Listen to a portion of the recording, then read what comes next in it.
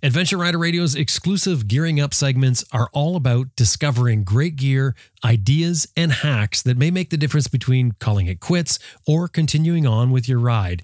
And today we're going to be talking about a tool roll, something every rider should have, and the tire repair kit, another necessity as well. We've got tips, tricks, methods, and hacks for proper and easy tire repair for tube type and tubeless. All of that coming up.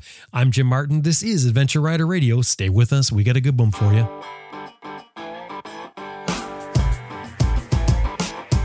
I'm Sam Manikin. Simon. Austin Vince. Simon Pavey. Brian Field. Helge Pedersen. Jocelyn Snow. Charlie Bowman. Carl Parker. Simon Thomas. Lisa Thomas. Grant Johnson. Jimmy Lewis. Liz Jansen, and you're listening to Adventure Rider Radio. Before we get started, I want to thank these fine companies that helped get this episode out today. It's wind pressure that powers the Moto Breeze chain oiler. No electrical or vacuum connections. It delivers the oil to a felt pad on your swing arm. No nozzles near your sprockets. 1 ounce of oil gets 1,000 miles or 1,600 kilometers. Get more miles from your chain and sprockets. MotoBreeze.com. And Green Chili Adventure Gear offers American-made, heavy-duty luggage systems for all types of motorcycles. You can turn any dry bag into luggage using their strapping system. And of course, Green Chili Adventure Gear is tested in extreme weather and terrain to withstand the abuse that adventure riding gives it. Tough, reliable gear. GreenChiliADV.com. Best Dressed Product is the maker of the Cycle Pump, the best tire inflator for motorcyclists. It'll inflate your flat tire in less than 3 minutes. Made in the USA, comes with a lifetime warranty. They also distribute Googletech filters. CyclePump.com.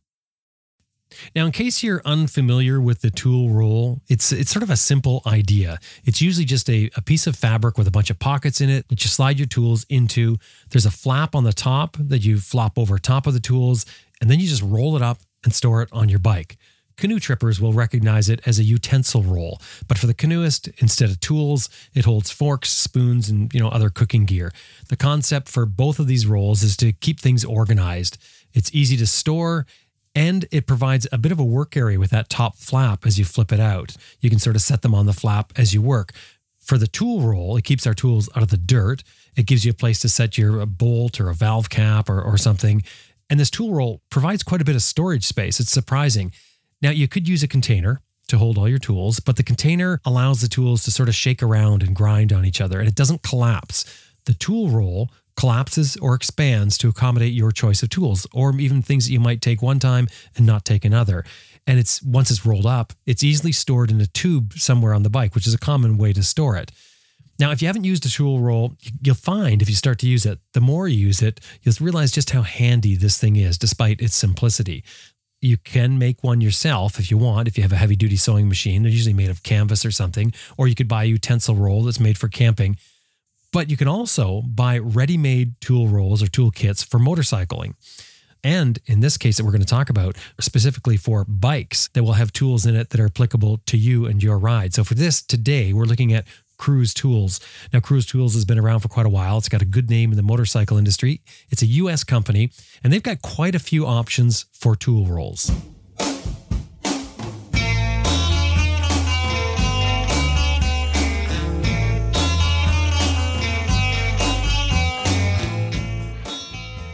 I'm Paul Gillian from Seattle, Washington, and I'm the CEO of Cruise Tools.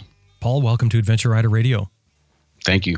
I should say welcome back. We've had you on a number of times over the years for different occasions, but Cruise Tools. Now, I thought you were with Touratech. Where does Cruise Tools come in? I am also with Touratech, and we have been a loyal customer and big fan of Cruise Tools for many years at Touratech USA. We were one of their biggest dealers, and then about 18 months ago, we had the opportunity to buy it. And for us, it was a bit of a dream come true because we were such big fans of the product and had used it intensively for about a decade. So we took it over in January of 2019 from the founder, Dan Parks. So what's Cruise Tools and what makes it so special that you guys wanted it so bad? So Cruise Tools they really pioneered the accessory toolkit segment. They created a toolkit specifically for Harley-Davidson motorcycles about 20 years ago, and that sort of created the category. And from there, they just started serving other markets, BMW motorcycles, KTM, Triumph, and most recently got into Indian, and we've been involved in the Japanese metric brands for some time as well. So what kind of things? I mean, obviously tools, but I know they do tool rolls and separate tools. Give us a rundown on that. Yeah. So what we try to do is give riders everything they need for trailside or roadside repairs and adjustments. So anything to get you out of a jam out there on the road, touring, or even if you're out in the woods, dirt biking, we give you the things you need to get the bike back running and get it back to the shop. And we keep the pack size small and we keep it light by not including things required for normal service, but really just the things you need when you're out there on the trail. And we only give you what your motorcycle needs. So if you're on Japanese metric, we don't include a 13 millimeter because they don't have that. And that's kind of the recipe for the success of the brand and the company. So it's repair, as you said, not maintenance. So this isn't a kit that you're going to take and not do anything with, just sort of throw in your bag and take on a multi-month adventure necessarily. You're going to have to add stuff to that, but it is a kit, your sort of basic repair kit then. Yep, it's just your basic repair kit for when you're out there traveling. And by doing it that way, we keep it pretty small. It's about the size of a burrito and about 3.5 pounds for our premium kit. And then we have other kits that are smaller and, have price points from, just over $100 all the way down to around $35 for the smallest kit that's essentially replaces the OE sort of minimal toolkit. Yeah, which is very, very minimal nowadays, almost to the point of non-existent. As a matter of fact, I don't even know why they include some of the original equipment manufactured toolkits because there's just so little in it. Yeah, there's really not much in it anymore, and in some cases it doesn't exist at all. Some of the brands are still pretty good about giving you some things, but even like KTM, they do give you quite a number of tools, but they are very inexpensive, low-quality tools. And at Cruise Tools, we always try to do professional-grade tools at consumer-friendly prices, so they're really good quality, because we know you're really going to rely on those tools. If you're in a jam in the middle of nowhere, that tool can't fail, or you're going to be in trouble. So we make them good quality and try and source them in a way where we can keep the prices, consumer friendly, so that they really are a good solution for a broader market. What does professional quality mean? For us, it just means it's something that will last, for the full lifetime. And that's why we're able to offer the lifetime guarantee, no questions asked, so that if that tool ever does fail, we'll replace it on our dime, for the life of you, the rider. So we really back it up. They're at least, Sears Craftsman Plus sort of in quality. That's sort of the target we go for. Right. And what about the other tools that you make for Cruise, the ones that would go in your toolbox come on a rail?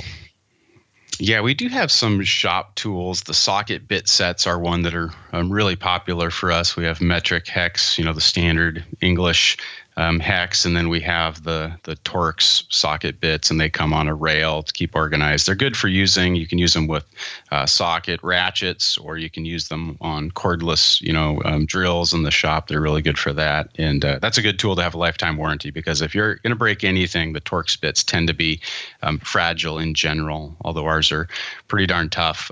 We've upgraded the material they're made out of, and they're a really reliable tool. But the small size Torxes, people put those on an impact wrench and they can break sometimes. So that's a good one to have a lifetime warranty. Beyond that, we do a lot of tire gauges, both digital and normal analog, tool rolls, things of that nature, and a lot of axle wrenches and shock spanner, tire levers and things like that.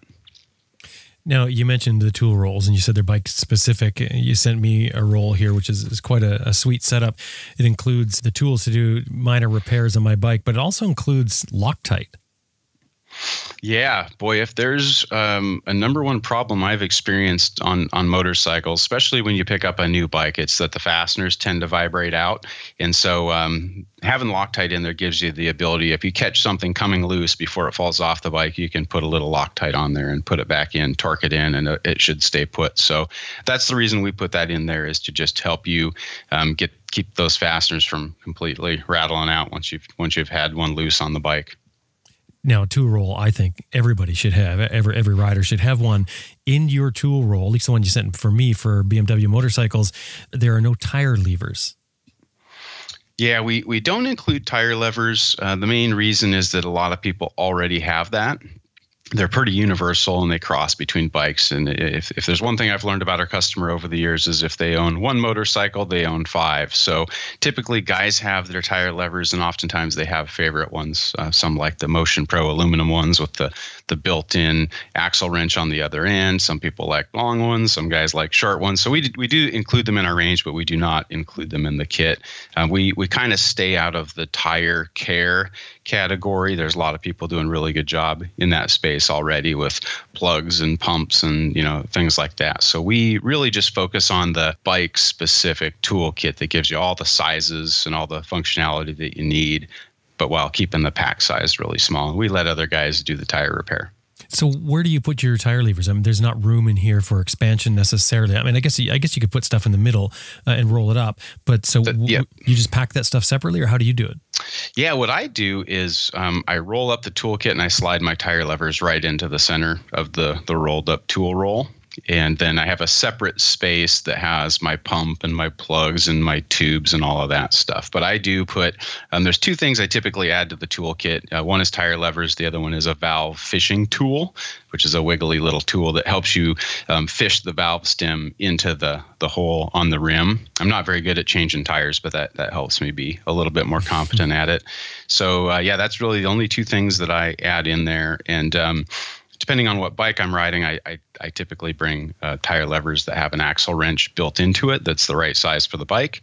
However, some of our kits now come with axle wrenches. The Triumph kit, the KTM kit, the new Roadtech B2 for the 2019 and newer BMWs, that comes with an axle wrench for the F850 GS. And so if I have that kit, then I wouldn't need to add the tire levers with the built-in axle wrench. I would just use standard tire levers.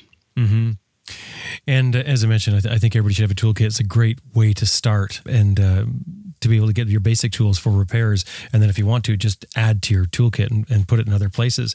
It seems like a job well done. Where does someone find Cruise Tools? Cruise Tools are available in just about every power sports dealership, throughout the U.S. They're also available at most of the common online sellers, including Amazon.com. So you can really get them just about anywhere. You can just sort of Google Cruise Tools or the toolkit for a specific motorcycle, and it'll pop up with a multitude of places you can buy it from. You can also buy it from TourTech USA, TourTech stocks the full range, also Revzilla, and JMP Cycles. There's a number of online retailers that carry it. Fantastic, Paul. Thank you very much. Thank you.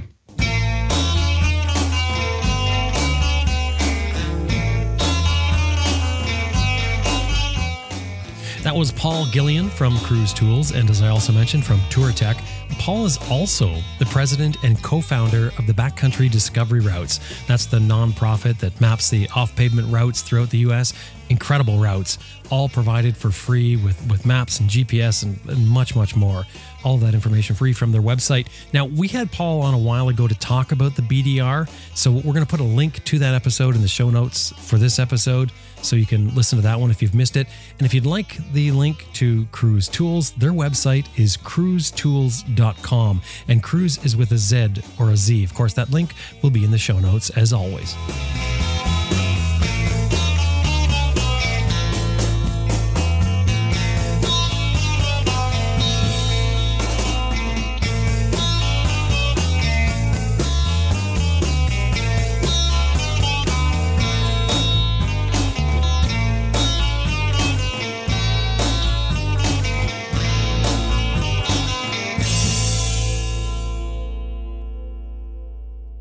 RoadDogPub.com. That's the website that's going to lead you to some great motorcycle books like Graham Field's In Search of Greener Grass, Eureka and Different Natures. Ron Davis has Shiny Side Up, Zoe Cano's Hellbent for Paradise, and other books. And she's got her latest book out is called Mini Escapades Around the British Isles. That's got some motorcycle and scooter adventures in it. Road Dog Publications specializes in motorcycle adventure books. Treat yourself to an adventure, sit back, grab a cup of coffee, and read a great adventure. Visit their website at roaddogpub.com and make sure you mention in there that you heard them at Adventure Rider Radio. roaddogpub.com. I just saw a note from someone who was wearing their Pearlie's Possum Socks in the heat of the Australian summer. Now, I can connect with them because I also wear my Pearlies in summertime. I know they are the best cold weather socks for us motorcyclists. They're made specifically for motorcyclists, but they also work in the summer. So winter, summer, doesn't matter. If you're wearing riding boots, wear them. If you're wearing hiking boots, wear them. They're the best outdoor socks I've ever found. And I've been into all kinds of outdoors things since I was knee-high to a grasshopper, so to speak. Pearlie's Possum Socks are made with a blend of possum fur and merino wool. And you've probably heard of merino wool. I'm very familiar with it. But when I was introduced to Pearlie's, that blend, wow, super. And they don't stink. I mean, you can wear them for days and they don't stink. And I think that's amazing. There's a natural lanolin in the possum fur as well that's supposed to be good for your feet. There's so many bonuses for them. They are well worth the money. The best socks you're probably ever going to buy. Pearlie's Possum Socks, the official sock of Adventure Rider Radio, not because they have an ad, because I made them that way, because I was so blown away by the product and still am. I seriously put these socks on all the time. We're in cold weather right now, and they are my outside socks. The different ones I have. I've got the tall ones and the short ones. Fantastic. Anyway, pearliespossumsocks.com is the website. Anytime you're dealing with them, throw in there you heard them on Adventure Rider Radio. pearliespossumsocks.com. I probably don't have to tell you that your foot pegs are a key component in controlling your bike, but they're also important for comfort. Now, two of the largest foot pegs, professionally produced foot pegs that I've ever seen are the IMS products ADV1 and ADV2 foot pegs. The ADV1 and the ADV2 are designed specifically for adventure riders. They're large platforms that give you extra leverage and control, but as well as comfort for riding any road. The ADV1 and ADV2 foot pegs by IMS Products. Check them out at imsproducts.com and make sure anytime you're dealing with them, emailing, phone, whatever, just mention that you heard them here on Adventure Rider Radio. imsproducts.com.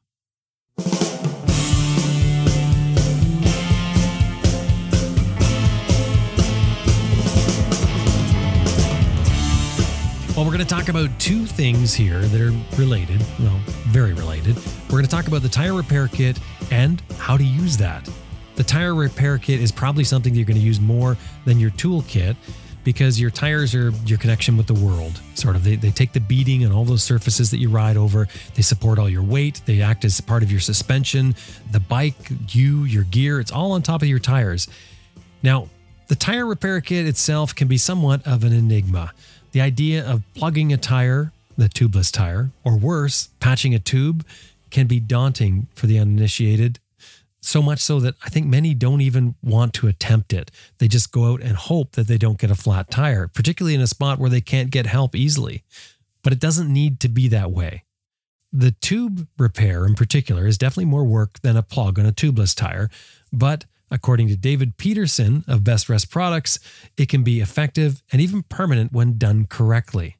Now, David Peterson is the man behind Best Rest Products, and he's probably changed more tires and repaired more tubes than most of us would even want to see or witness. By the way, Best Rest Products, they're our longest running advertiser. David came on the show in the early days when we first started taking advertisers. He said he'd give it a try, which worked great for him. He stayed on and he's never missed an episode. But that isn't the reason that we think of him, that we think of Best Rest when we talk about tires and tire repair kits. It's because Best Rest and David Peterson is so devoted to tire repair.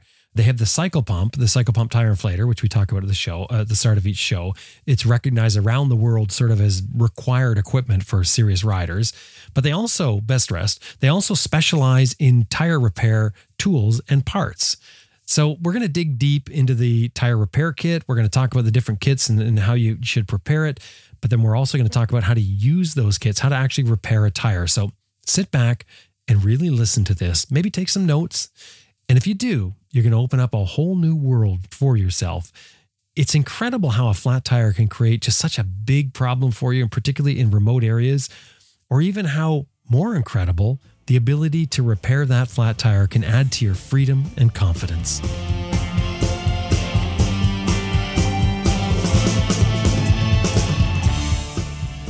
Let's just jump right in, because tire repairs is something that, I mean, we as motorcyclists, we've got to know how to do. I mean, really, I guess you could get away with it if you're stuck to the streets and maybe short jaunts, but eventually, especially if you're going on an adventure, and certainly if you're going into dirt roads and off-road situations and out-of-the-way places, you're going to likely end up having to repair a tire at one point or another. That's fair, isn't it? That's true. I think there's two things that riders face when they head out of the garage and they head off on their journey. One of them is running out of gas, and that's pretty easy to fix. The other one is having a tire puncture or tire failure, low tire, a nail in the tire, something like that. Those are probably the two big things. You may run into mechanical issues, but that can be solved on a case-by-case basis. But the two big things are fuel and tires. I mean, yeah, because you can run into just a simple repair, which I think most of them are. Most of them are just punctures, but then you get into those wild repairs, right, where you end up with a torn tire. Yeah, that's a whole nother kettle of fish. And, solving that can be as simple as, using a couple of strings to repair a slightly elongated cut. It may mean putting a vulcanizing patch on the inside of the tubeless tire. It may mean putting a tube inside a tubeless tire. It may, in fact, result in having to go into town and get a replacement tire. I mean, I've seen the whole spectrum of a simple fix to something where, guess what, this tire's just seen its day. It's time to find a replacement and get that thing mounted on the tire, and let's get back on the trail. Well, let's start right at the beginning, before we leave, before you head off on your adventure. What should be in our tire repair kit? Well, the first thing you have to do is identify what kind of tires you're running on the bike. If you're running tubeless tires, that's pretty easy. You're going to be using strings to make the repair.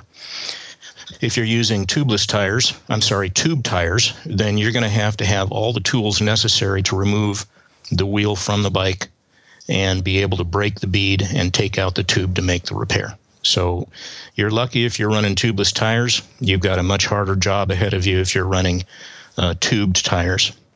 So you've identified which style of tire you've got on your bike, and then, of course, you're going to need a method of making the repair, and you're going to need a method of inflation. I'm not a big fan of CO2 cartridges because they give you limited air, and you've only got so many bullets in your gun, so to speak. They're not always effective. So having an electric inflator, I think, is very important because you can continually add air to the tire. If you don't get a perfect repair, you can ride 10 miles, add more air. But I guess in answer to your question, you're going to need an inflator, you're going to need a repair kit, and you may need a series of tools to help you make those repairs, get the tire off the wheel, and get it back on. So 3 things: inflation, repair, and the necessary tools to complete the process. So let's look at the tubeless tires to begin with, which is going to be the simplest fix with a tubeless tire. What do they need to pack? Well, as far as a tubeless repair, that's pretty easy. You're going to use either a mushroom plugging kit or some type of a string kit that seals the hole in the tire. Okay, so describe the string. Okay. Well, there's various strings out there. You can go to an auto parts store and buy something fairly cheap, but that's exactly what it is cheap. Often they don't vulcanize to the tire. It's simply a case of rubber cement and maybe a rubber impregnated piece of cloth or cotton string. Not a big fan of that. I've seen too many of those fail.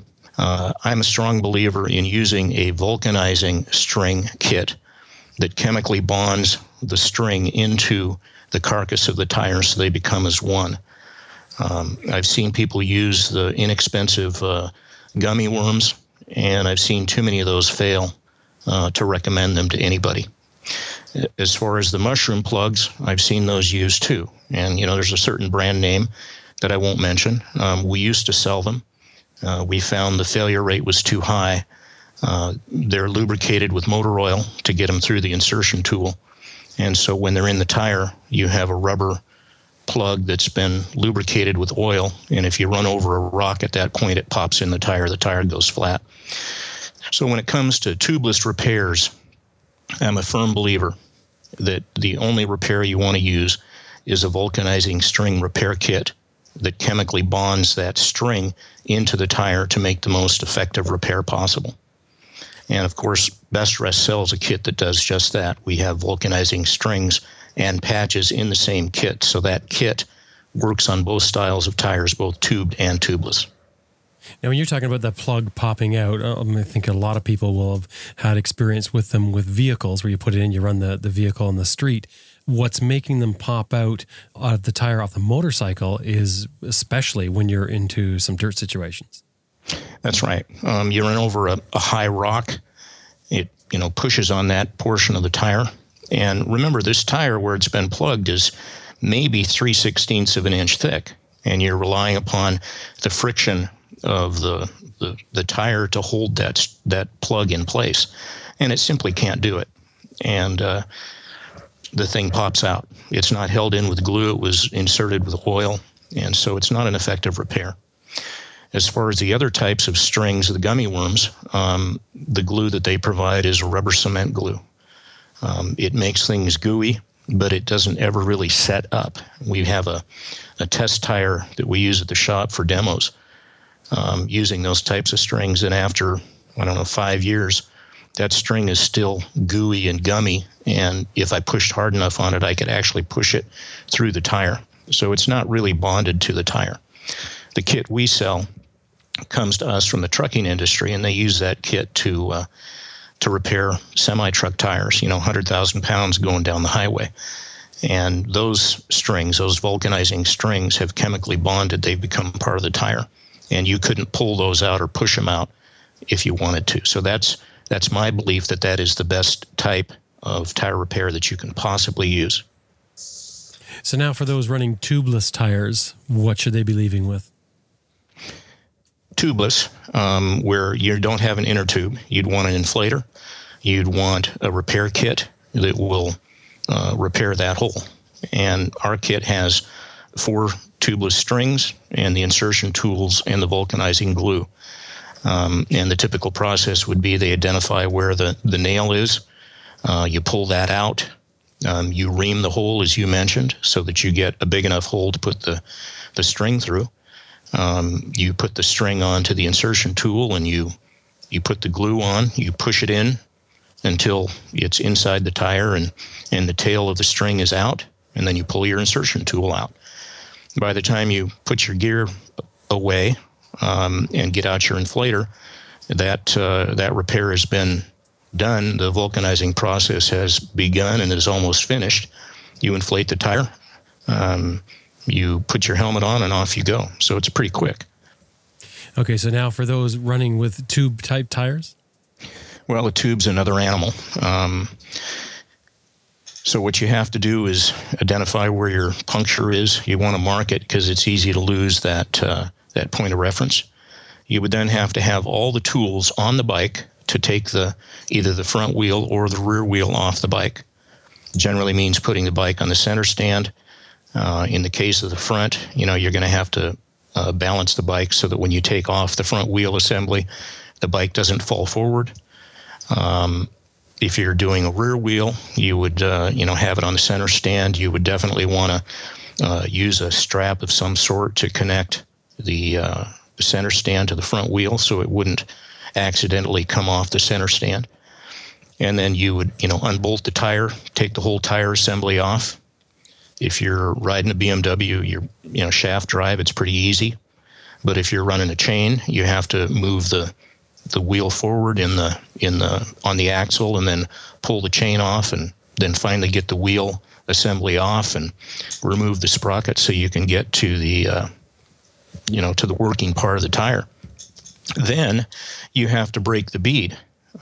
Breaking the bead means breaking the chemical and friction seal between the sidewall of the tire and the metal rim. That's a process in itself. Some people say that they can do it using the side stand or the center stand, but if the bike's on one wheel and center stand, it's probably not something that most people can do. I consider it almost an urban myth. People hear about it, they read about it, but they probably never done it. And, up on top of a mountain or on some lonely trail somewhere, that's not where you want to do the learning curve. So you have to break the bead. There's various products out there. There's a little plastic wedge that you can try to pound that sidewall off the rim. There's a set of tire irons that work as a wedge. You jam them in there and you try to separate the sidewall from the rim. We make a product called the tire iron bead breaker, which takes the 3 tire irons you're going to need for the tire change or the tire removal, and you assemble those with 3 parts, and now you have a compound bead breaking device, a lever that easily breaks the bead, and then you use the tire irons to spoon the tire off the rim so you can pull the tube out. And it's a pretty cool tool. I mean, yeah, I invented it, but even if I didn't, I'd carry one because it works so well. So once you've broken your bead in whatever method you use, then you have to literally spoon that tire off the rim. And a lot of people struggle with that because they don't understand what's necessary. And the thing that's necessary is, number 1, lubrication. You have to lubricate the rubber so it will slide off the metal rim. And number 2, you have to literally move the tire carcass into the wheel well of the rim. The rim is kind of a concave thing, but you have to crush the wheel. I lay the tire on the ground. I put one of our tire changing mats down. I lay the tire down. There's no air in it. So with the weight of my knees, I actually compress the sidewall so that it becomes almost flat. And by doing that, by moving the tire towards the top or away from me, I now have working room on the other side of the rim. If you don't do that, you physically cannot get that tire sidewall off on the far side because of the way they've made this tire to fit onto this rim. It's difficult to explain in words. On our website, we have a YouTube channel that shows this whole process. And a video is worth 1,000,000 words. And once you see it, the light comes on. But lubrication and moving that rubber tire into the well of the metal rim so that you have working room as you lean across the tire and you're using your irons to spoon this rubber off the rim. So once we've got that done, we've got the tube out, and now we're going to have to find that leak. The other thing I was just going to throw in there, David, was everyone should realize this, that before you try this in the field, do it at home first. Make sure, because that's the only way you're going to make sure you have all the proper tools. And when you do it at home, don't work from your workbench, work from your toolkit off your bike. Just use everything that's on the bike and make sure that you're doing it just as you would when you're in the field. Oh, absolutely, Jim. If you go to your tool chest, you're cheating because that's not going to be there when you're in the field. If you can't do a complete tire change just with what you're carrying on the bike, then you really need to be calling AAA and having them tow the bike. You can't cheat in the field. Maybe your buddy's got the tool, but don't count on that. But let me back up for a moment. We've spooned off one side of this tire. We don't have to take both sides off. All we have to do is reach inside and grab that tube and then pull it out in the space between the metal rim and the tire itself. And then we're going to look for that hole in the tube that the nail, did. But when you're looking at tube punctures, you don't just look for one hole. Often there's more than one. And if there's a nail in the tire, it goes through the tire carcass itself. It goes through the tube once, and then often it goes through the tube twice as it pushes through the airspace and pushes into the other side of the tube that's up against the metal rim. I've learned this lesson painfully myself. I found one hole. I made the repair. I patched it, put everything back together, put the tire back onto the rim. And then when I went to inflate it, I wasn't getting any air. It's because there was more than one hole. So it's very important when you're doing a tube repair that you look for more than one hole in the tube. What a lot of guys will do is instead of making a repair of the tube, they carry a spare tube. And they take their new tube and they put it on, and then at night at camp, they'll make the repair on that tube, sitting around the campfire. But when you do make this repair to the tube, once again, you want to use the best quality repair that you can. Something that you buy down at the auto parts store, it might work for a golf cart, but when you're relying upon that tube for your safety on a two-wheeled motorcycle, you want the best you can possibly get. And even simply, like you'd mentioned, the time, it's happened to me as well. I'm sure it's happened to most people. You make a repair, you get it all done, and then you find out, especially you go a couple kilometers down the road and the thing's going down again. It really drags you down. And of course, it's usually on a Sunday night when it's starting to get dark and it's beginning to rain, and you should have been home already. That's right. And understand that a tubeless repair using strings is a 10-minute process, which includes the time to fill the tire. A tube repair, if you can do it in 45 minutes, you're doing pretty good. You've had to take the wheel off the bike. You've had to you'd had to break the bead. You had to spoon one side of the tire off. You had to pull the tube out. You had to make the repair. And then you spoon it back on. And the trouble with a tube repair is that it's called a pinch flat. Often when people are spooning the rubber tire back onto the rim, because of the way they manipulate the tire irons, they'll end up pinching the tube inside the tire with the tip of the iron. And so you have to start all over again. And one trick to preventing that is, as you're using those tire irons to spoon that tire back onto the rim, don't go more than about 90 or 100 degrees vertical. If you go over the top, what happens is the spoon rotates around the rim.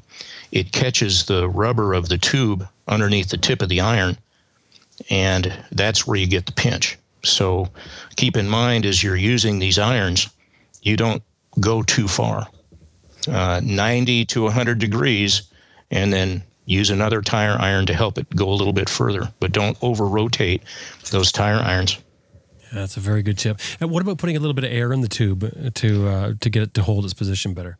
Well, that's one other tip that I use. Once I get the tube repaired and I get it stuffed back inside the tire, and before I spoon the tire back on the rim, I'll actually inflate that tube so that it actually starts to balloon out. And what that does is two things. Number one is it helps get the tube into proper position.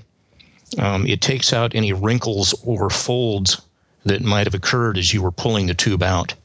And if you prevent wrinkles or folds in the tube, you'll prevent getting a hot spot, which leads to a failure of the tube at that point.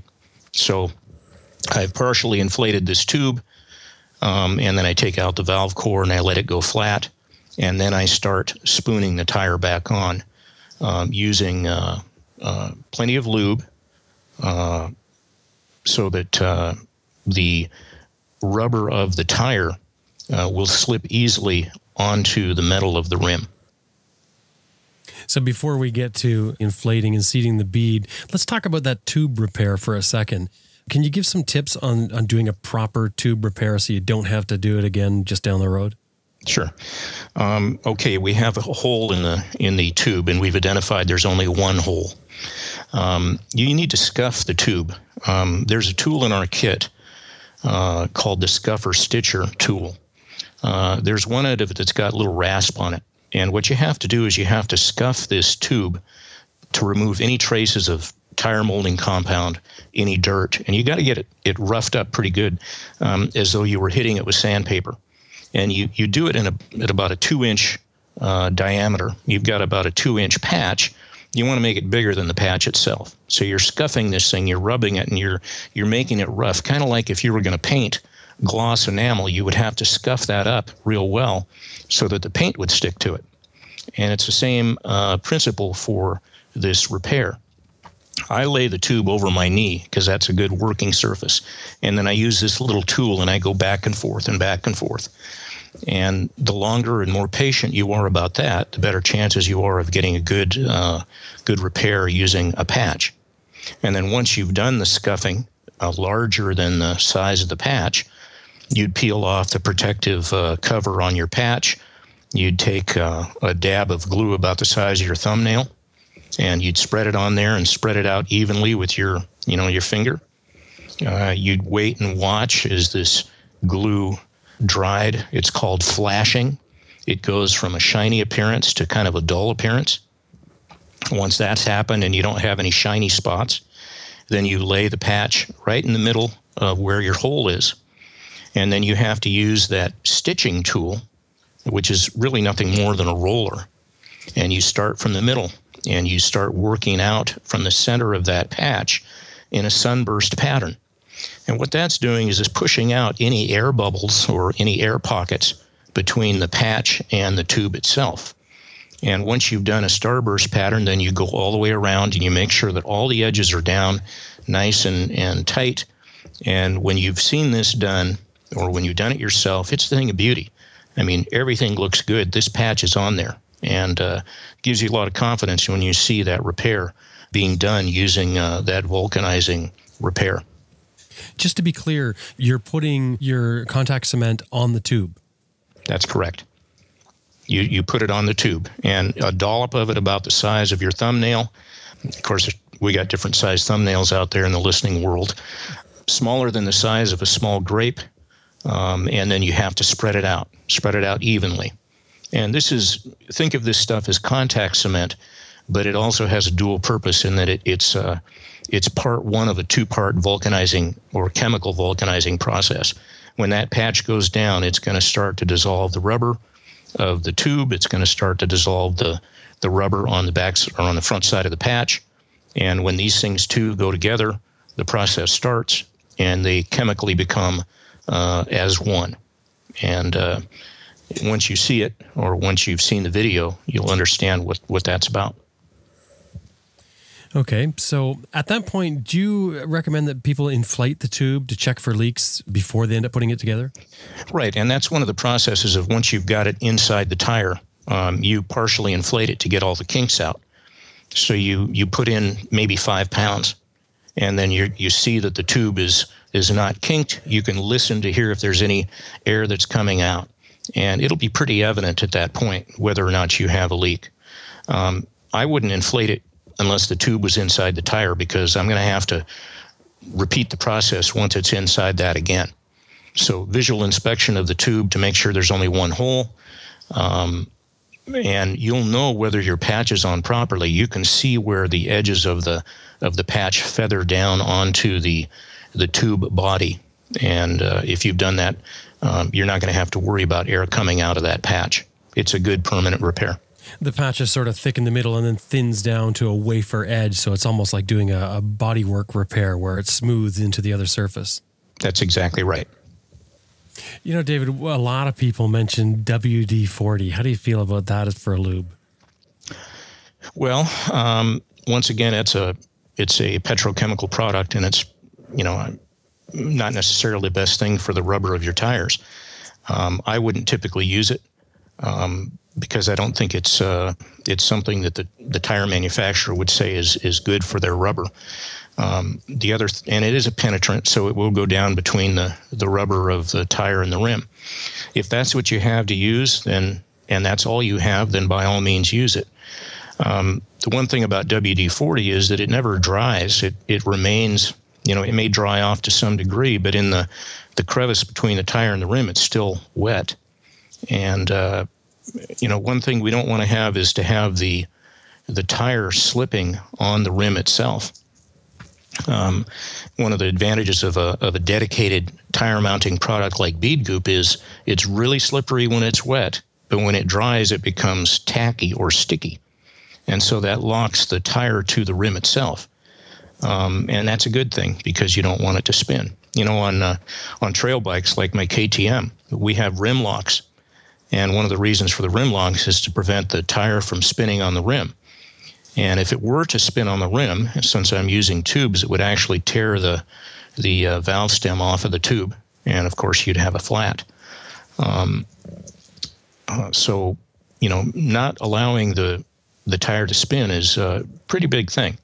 You got a lot of power on these bikes. You hit the throttle hard, that tire spins. maybe not a big deal on a tubeless tire, but certainly on a tube tire, there could be sadness on the trail. I want to talk about the mat because that's something you didn't mention, and I know you use it. Right. It's a very simple product. It's called the tire changing mat. It's a 3-foot by 3-foot piece of Cordura, waterproof on one side and fabric on the other. It's got some tie down loops on all four corners, and then it's got a bundling strap, a Velcro strap that ties it into a bundle. It's actually designed to hold our tire iron bead breaker or other tools. So when I get out and I'm going to do a repair or do a tire change, I roll this thing out. It's my work bench on a dirty surface. Do all the repairs right there on that tire changing mat. It keeps dirt and sand and stuff from getting into the wheel bearings. It also keeps me from losing my tools in the tall grass. The other advantage of that tire changing mat is that I can use it as a tablecloth on a picnic table. When I'm camping, I actually lay it out on the ground in front of my tent. It becomes my doormat, so it serves multi-purposes. I like that. Multi-purpose use. That's what you got to have for it. And if you didn't have that, I mean, even a tarp will suffice. The big thing is, of course, is having that clean work area, like you said, because you're pulling your wheel apart, your bearings are going to be exposed, and there's a good chance of getting dirt in there or losing something. And the other thing is you don't want to get sand or dirt or grit between the sidewall of the tire and the metal rim, because as we're going to be talking about popping that bead in place, if you've got crud in there, it's going to prevent that rubber from moving into place, and therefore you're not going to be able to seat that bead. As far as seating beads go, if the tire sidewalls are properly lubricated and the rim is properly lubricated, in my experience, they will pop into place at 25 pounds. Sometimes it takes more, but in practical experience, and you'll see it on the video, at 25 pounds or less, you hear that satisfying ping, ping as those sidewalls pop into place on a tubeless tire. This only applies really for tubeless tires. In the case of a tube, you don't have that locking rim, so you inflate the tube, to the recommended pressure, and off you go. But in the case of a tubeless tire, this tire sidewall on both sides has to fit into place. And if it doesn't, then you're going to have problems. The tire's not seated on the rim properly. It could come off the rim into the center, and you'd lose pressure instantly. But before we get to talking about seating the beads, we have to also talk about setting the beads. There's a difference, seat or set. When I say set, I'm talking about getting the tire sidewall up against the metal of the rim so that you can begin building pressure. Any inflator on the market, including ours, doesn't produce enough pressure quickly enough to blow those sidewalls out to start the initial inflation. And when you've spooned off a tubeless tire and you put it back on the rim, if you look at the way it sits on the tire, or the tire sits into the rim, it's really not making contact all the way around. So if you slowly add 10 to 15 pounds, you can do that all day long and it's not making contact. You have to mechanically move those sidewalls out against the rim, and then you can start building pressure. And once you build enough pressure, you get the satisfying ping, ping of the sidewalls getting into place. A couple of ways to do that. Some people try to use large CO2 canisters, and that may work, but you have one shot. We came up with a solution. Really what you want is a high-pressure air tank and a lot of air to blow those sidewalls out. So I was thinking about that, and I thought, I've got one good tire, I've got one tire that's not in contact. How about if I turn that remaining good tire into a high-pressure air tank? So what we do is we overinflate the good tire to about 50 pounds using our cycle pump. And then we connect the dead tire to the good tire with a product called the donor hose. And it's a pretty simple piece of 5-foot air hose with air chucks on both ends. So I connect the air chuck to the dead tire. I go over to the good tire. I connect to the good tire. Now I have a 50-pound air tank that most of the time, 90% of the time, it'll provide enough pressure quickly enough over a long enough period of time that it will cause those sidewalls on that dead tire to spread outward, and you start to build pressure. And once you get that started, then you can take the donor hose off and you can finish filling that tire and popping those beads in place using your cycle pump. It works really well. We showed it on the videos. I've used it in the field a number of times. It is not 100% foolproof because sometimes that tire is just stubborn and it's got a kink or a twist in it. I ran into that down in Mariposa a few weeks ago at the Horizons rally. My own fault. But we eventually, played with it a little bit, and we got the thing to work. So you can't get discouraged if Plan A doesn't work. You go to Plan B. So what is Plan B? You have to mechanically spread those sidewalls against the metal rim. So a ratchet strap. You put a strap around the tire. You start cranking on that strap, and hopefully by doing that, as you ratchet, the sidewalls go outward. And that may work, but we found that typical ratchet straps cause the tire to compress underneath that ratchet. And so you get an uneven spread of the tire sidewalls, and you haven't gotten anywhere. And we looked at what that problem was. We realized it was friction. It was the friction of the strap against the rubber of the tire. So one night the light came on, and I said, well, what if we put a strap inside a strap? And so that's what we did, and that's how we developed a product called the Bead Setter. It's a ratchet strap with a strap that's surrounded by a piece of tubular webbing. And when you put that around the tire and you start ratcheting, all of a sudden you have a constricting device that works all the way around the tire without any friction spots. And as you ratchet the lever, the entire tire spreads outward. Any other field tips for seating the bead? Make sure that it's clean, that you don't have grit or stuff between the rubber and the rim. Make sure that you really well lubricated the sidewall of the tire at the bead and on the metal. You don't just do one, you have to do both. And if you don't get the thing to pop into place, you've got air in the tire, but it's not popping, then disconnect your pump, take that tire and bounce it on the ground. Roll it around a couple of times, bounce it, pick it up over your head, bounce it on the ground. And that jarring motion will often cause that bead to pop into place.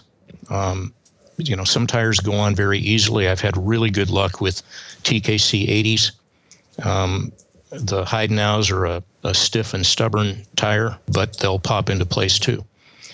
It just depends on the circumstance. But keep working at it and don't give up. Your alternative is either a long walk into town or, call in the wrecker to come out and help you. You work on this long enough, and, if you get stuck at one point, you step back and think about it for a second and have a sip of water and a granola bar, and then you come at it again. So being stubborn is helpful when it comes to changing tires, but if you're running into a problem, you have to ask yourself, why is this problem here, and how do I solve it? Brute force is not the answer. It's about technique. And David, you mentioned it before about doing, the best job you can the first time. That's so important to take your time, do it right the first time, because the more times you do it, you just run into more problems. That's right. And the other thing, I got to tell a story on myself. I change a lot of tires. I've got like 5 different motorcycles, and I do all my own stuff, and I use the bead breaker and my own tools on the bike, even here in the shop when I have a full chest. But I was doing a tire change, and I was working along, and I must have been distracted, and I got everything mounted. I got the tire done. I got it inflated. I got the beads popped in place, and then I went to put away my bead breaker, which has 3 tire irons. 1 tire iron, 2 tire irons. Where did that 3rd tire iron go? I looked on the bench. I looked on the floor. I looked in my pockets. And then the light came on. I picked up this tire and shook it. And sure enough, I was like the surgeon that left a retractor inside the patient. I was going to say that. That's one of those stories you hear, isn't it? Yeah. That's good. Yeah. Okay, so I had to start over. So I broke the bead. I took out the tire iron. Promised I'd never tell anybody that story, but it's just too good not to share. That was David Peterson from Best Rest Products, and the website for Best Rest Products is cyclepump.com. cyclepump.com. And of course, that link is in our show notes.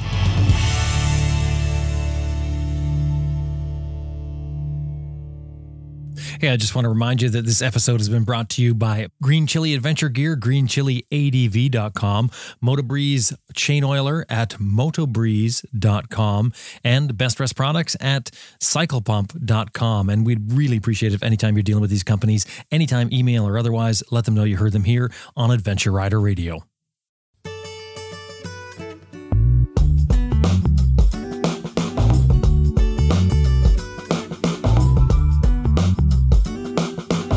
Well, that about wraps up another episode of Adventure Rider Radio, and we sure hope you enjoyed listening to it as much as we did making it. Special thanks to our producer, Elizabeth Martin, and of course, you. Thank you very much for being a part of this. If you're not doing it already, there's one other thing you can do. This show is built on a model of advertising and listener support. We need your listener support. AdventureRiderRadio.com is the website. You just click on support. We'll send stickers to you for anything $10 or more. Anything $50 or more, we give you a shout out on Raw. And don't just think that everybody else is doing it, because that's not the case. It's amazing. This show is heard by many, many, many thousands of people every single week, but there's a tiny, tiny, tiny fraction of them that actually support the show. I would really appreciate it if you would become one of those people who support the show. You just think about what you're spending on a cup of coffee and what you get from that, and think about, did you enjoy the show? Did you get some value from this today? And if you did, we would really enjoy your support. There's one other thing you can do too. If you know of anybody else who you think might benefit or enjoy the show, I'd love it if you'd share it. Put it on social media and share it to somebody else. Tell a buddy, tell a friend, a cousin, a sister, a brother. Tell somebody else about the show. We would appreciate that as well. Anyway, my name is Jim Martin. It's time to get out there and ride your bike if you can. I will talk to you next week.